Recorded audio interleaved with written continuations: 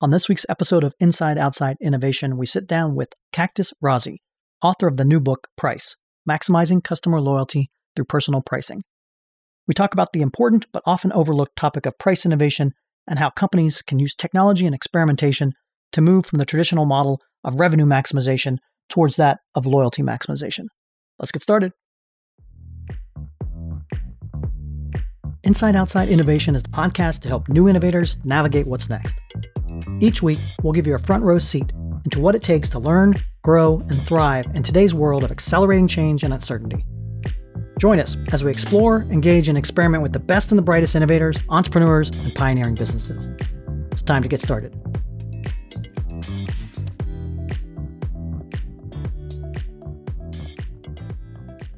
Welcome to another episode of Inside Outside Innovation. I'm your host, Brian Ardinger, and as always, we have another amazing guest. Today, we have Cactus Razi. He is the founder and former CEO of Elephant, now a part of Exos Financial, and author of the new book, Price, Maximizing Customer Loyalty Through Personal Pricing. Welcome, Cactus.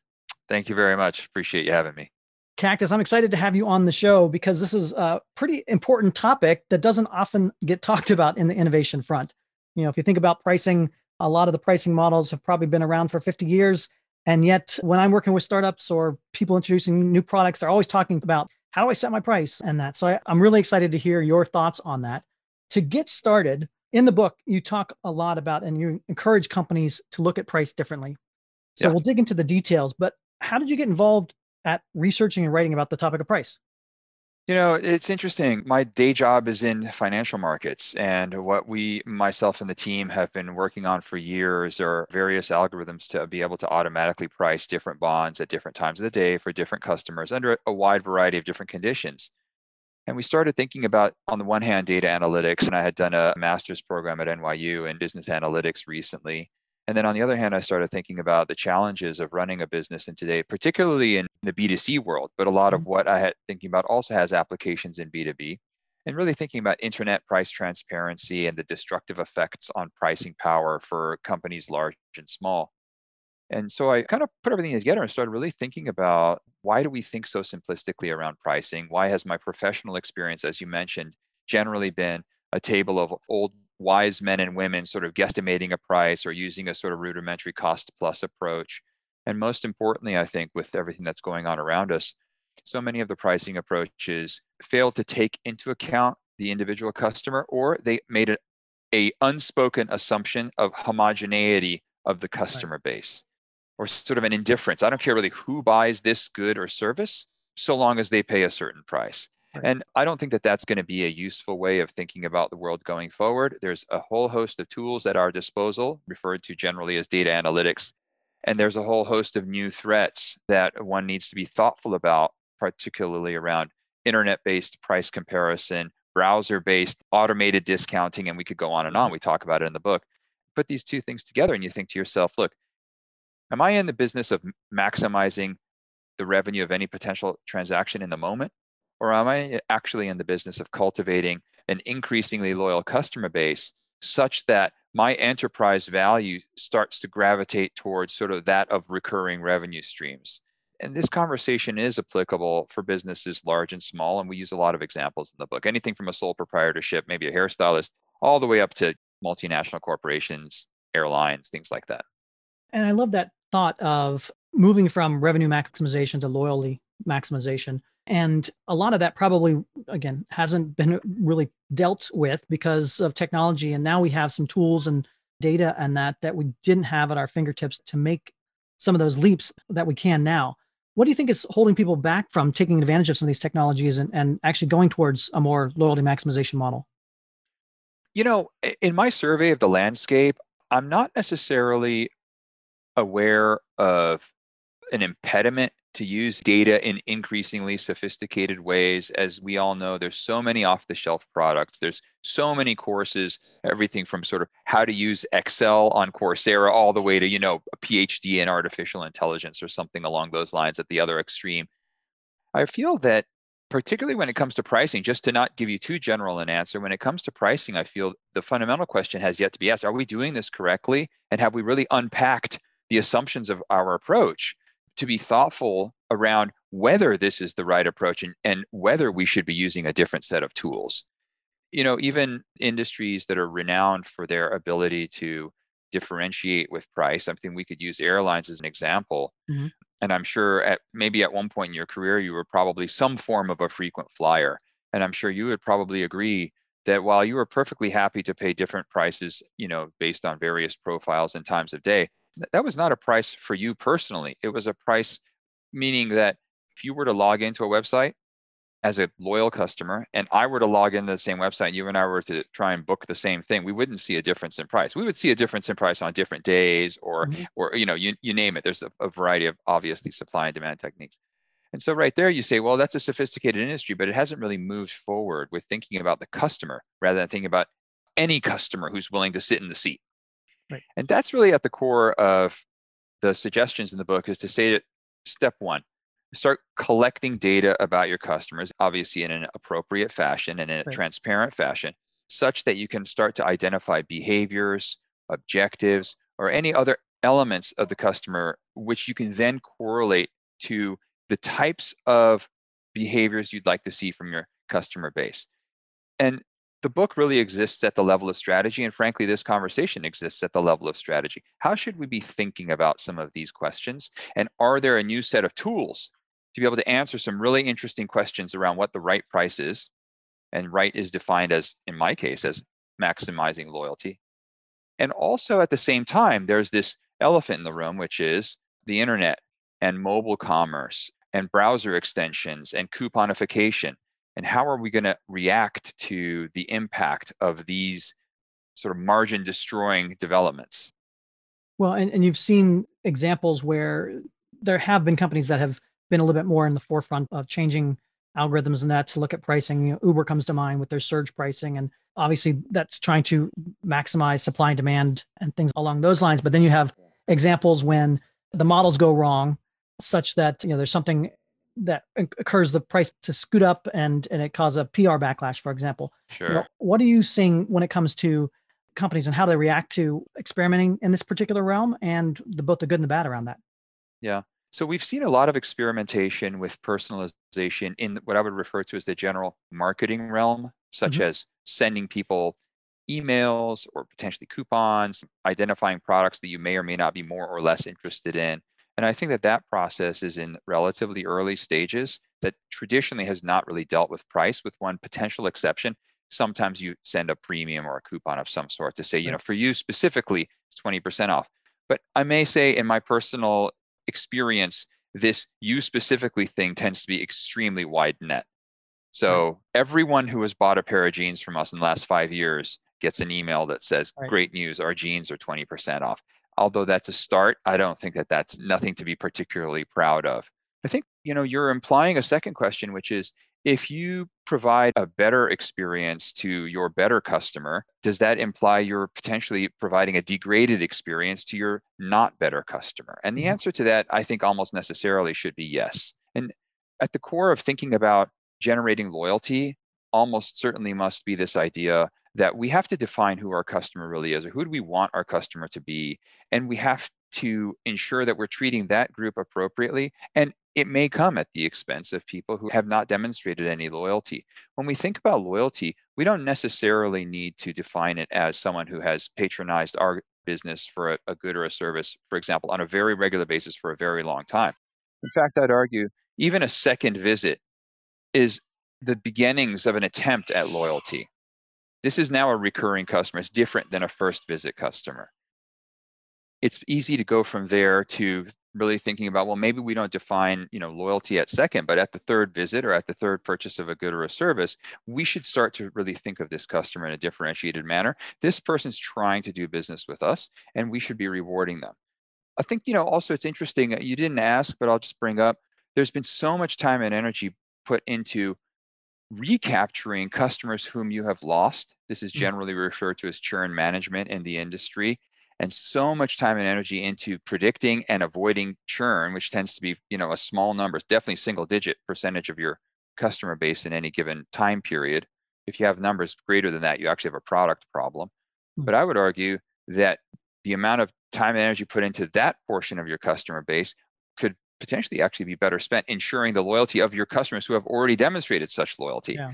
If this is the 72nd month in a row you've simply paid your T-Mobile bill, why are you not receiving some form of an indication that the company values you? And I believe that rather than giving me a coupon that tells me I'll get $10 off at Chipotle, I would rather just receive a discounted bill. Yeah, absolutely. What are your thoughts from the perspective of how do you set pricing in the early days when you don't have those first customers, or the early data is a little looser or less relevant or available? And specifically like on the startup side versus existing business side. Yeah.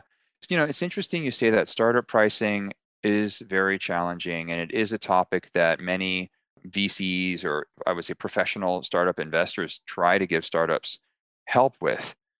Sort of the heuristic approach would obviously be to contemplate what are the costs of various substitutes or alternative paths to solve whatever problem it is that you're solving.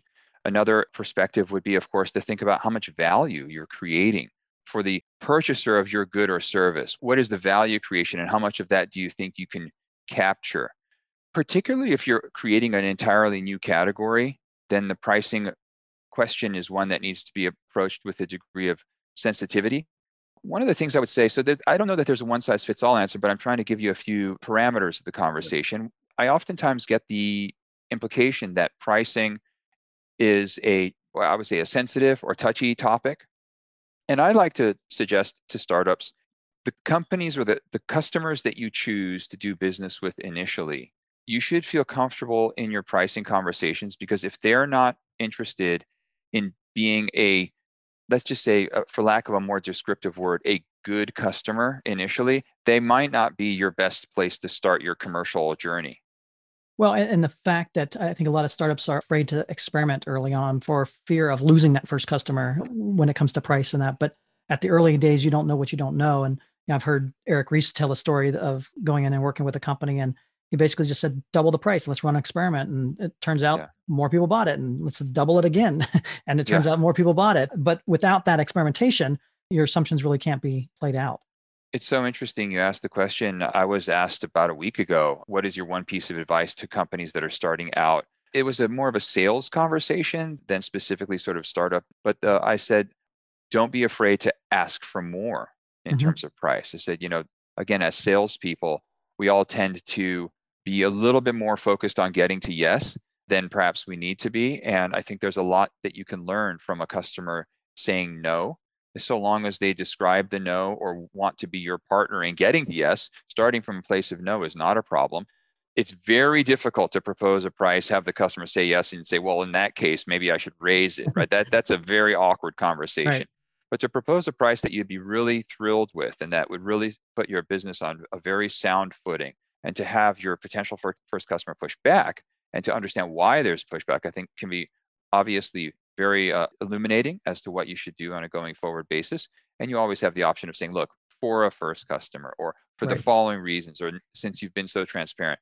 Alternatively, as well, you can say, we'll go with your lower price, but let's create some conditions for success that allow us to raise prices, so long as we meet certain conditions. You can kind of create a structure to get you to where you want to be, but in a manner that the customer feels is aligned with their interests.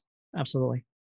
So in the book, you give a lot of great examples, well, actually good and bad examples of how companies have taken on this topic of price. Talk about Apple and Nordstrom's and the airlines. What are some companies that are doing it better than others? I haven't seen a particularly great examples specifically around price, but I have seen some companies do a great job of customer engagement with their digital platforms. I think a pretty good example that most people would agree with is Starbucks. They have a really Hmm. user-friendly app. Funny enough, when you get this thing to recharge automatically, I've noticed that instead of recharging the app at about $1, it recharges at about $20. And if you multiply that by millions of people, if interest rates weren't at zero, that would be a lucrative business unto itself. That's a side note. They do a great job of encouraging the use of the app. My criticism, of course, is rather than giving me stars, which I can eventually cash in for one of your goods, it would be actually an even bigger thrill if when I zap my app, I just get a different price as a basis of my behavior with Starbucks, sort of how I'm engaging your organization. That would be my assertion. So I think they do a great job of collecting the information. I think they provide an excellent experience. They've widespread adoption of this platform of theirs. And I believe that the next step would be to try to further increase their customization down to the customer level. You've mentioned some examples in the BDC realm and that. Are there particular industries that are more ripe for some of these pricing innovations? So long as you define your business as one where you encourage repeat customer type activity. If you're in the business of building nuclear reactors, I don't think I have a lot to offer because that's such a one-off kind of a thing. On the other hand, there are a lot of businesses that have repeat customers in some way, shape, or form. And I think those are the businesses for whom this approach is most applicable. And I think in the context of startups, so often we think about SaaS businesses or sort of subscription style businesses. I mean, that's all the rage with Right. many, not all startups, but many startups, obviously. And some of these ideas also I apply, I believe, even when you have a subscription business and you propose that there is a price, it's not necessarily the case that that needs to be offered to all customers at all times under all conditions. So even there, I would think, look, we can always advertise an initial price and then start to really think about our customer base. Why are they using their product? How are they using our product? What can we be doing to improve the channel and increase the loyalty to every one of our customers? It could be anything along the lines of, we came out with product A, seems to have been achieving some success. We're now launching product B. With regards to pricing, what could we do on product B to take advantage of the loyalty we have already generated with product A? Mm-hmm. That's a question that very few companies would ask themselves. They would say, we come out with a second product and it's priced at X, with no Yeah. differentiation between a customer who's never done business with them before and this large base of customers that they have on product A. Or thinking more broadly about what does price mean? It's not necessarily just the actual price that you pay for that good or service, but it's the services wrapped around that can augment or change the value creation or the loyalty around it. 100%. That's exactly correct. And I think that the statement you just made is something that's so often slips through the cracks in our fundamental approach to coming up with a price. You think a lot about what your input costs may have been or various other elements, and you forget to think about, well, if a customer has done a lot of business with us in the past, shouldn't we treat them differently? And the other thing I would say, by the way, at part and parcel of this conversation is also the broader customer experience. I argue that price is a really important sort of a fulcrum of the customer experience. But in today's day and age, the scarcity is all the rage, and limited Mm-hmm. editions and one-offs and all of these things are also, very much becoming fashionable. So it's not always the case that you need to necessarily discount. We're really saying price to the customer, but it may be something along the lines that we have a limited edition item and you're getting access to it, even though it's actually at a premium. So, what else in the book have we maybe not covered that you want to make sure our audience understands they can get some value out of it? We've covered a lot of the approaches. We haven't spent a lot of time on the threats. And we talk a little bit about in the book about not only is e-commerce sort of gravitating generally towards price displayed user interfaces. And of course, with mobile, that starts to be Mhm. happening in real time, even in the brick and mortar environment. But really, we talk also about it's not likely that we'll be doing traditional website-based commerce forever. Voice assistants and other further automation is creeping slowly but surely into our lives. And if you think about that, it becomes even scarier because it's not likely that these paradigms with the voice assistants and with other additional levels of automation would offer anything other than the lowest price. Why would your voice assistant tell you that the same good or service is available at 3 different prices? Right. That's sort of annoying. And you would say, just give me the cheapest one, right? That we all gravitate to that. So we mention that only because even if you feel that you can handle the current levels of competition and price transparency that are being generated by the internet and by the browser extensions and by the coupon crawlers and all the things that already exist, it's important to recognize that there are additional levels of threat that are only going to further erode your pricing power unless you're starting to price to the customer, which is no longer widely available. We are seeing very early signs of such a thing, such as you go to a website and you need to input your email address prior to being allowed Mm. access to the experience. So we're seeing early signs, and I think that thinking a lot about the threats of technology and the deflationary impact of technology is another important part of what we bring up in the book. The last topic I want to talk about is COVID-19 and how that may have affected and made the changing landscape of pricing and that. What kind of examples or things have you seen from this acceleration of this disrupted world? It's funny, I'm glad you used the word acceleration because that's exactly the word that I think is the appropriate word. They call it the great accelerant, and I've seen all of that. So what we've seen, I'm sure as you've seen, is we've seen significant changes in behavior. And I think that we've seen, as so much more of our activity has gone from analog to digital, we've seen a lot more opportunities to capture information about with whom we're doing business and various elements of our customer base and start to use those things. I have not necessarily seen tangible impact of such, but clearly most companies at this point have gotten the wake-up call that the shift to electronic commerce, which was always obviously underway, has now only accelerated. And I think what you're going to start to see, in my humble opinion, is providers of platforms such as Shopify or BigCommerce really start to think about how can we give our users additional tools to help them do more business and do better business with their customers. And I think so between the CRMs and the sort of e-commerce platforms, I think we will likely see a fair amount of innovation. Well, Cactus, thank you very much for coming on Inside Outside Innovation to tell us a little bit more about this. It's a fascinating topic, and like I said, so important and often overlooked topic when it comes to innovation. And that if people want to find out more about yourself or the book, what's the best way to do that? Probably LinkedIn. I'm on LinkedIn, Cactus like the plant. Raazi is Raazi, easy to find me. And I love to hear from people, and I'm happy to be helpful. I'm not in the business of consulting. I have no agenda. I'm just trying to be helpful for its own sake. Excellent. Well, we appreciate you sharing your knowledge here today. And thanks very much for coming on the show. Look forward to continuing the conversation as the world evolves. Absolute pleasure. Good luck. That's it for another episode of Inside Outside Innovation. If you want to learn more about our team, our content, our services, check out insideoutside.io or follow us on Twitter @the IO Podcast or @Ardinger. Until next time, go out and innovate.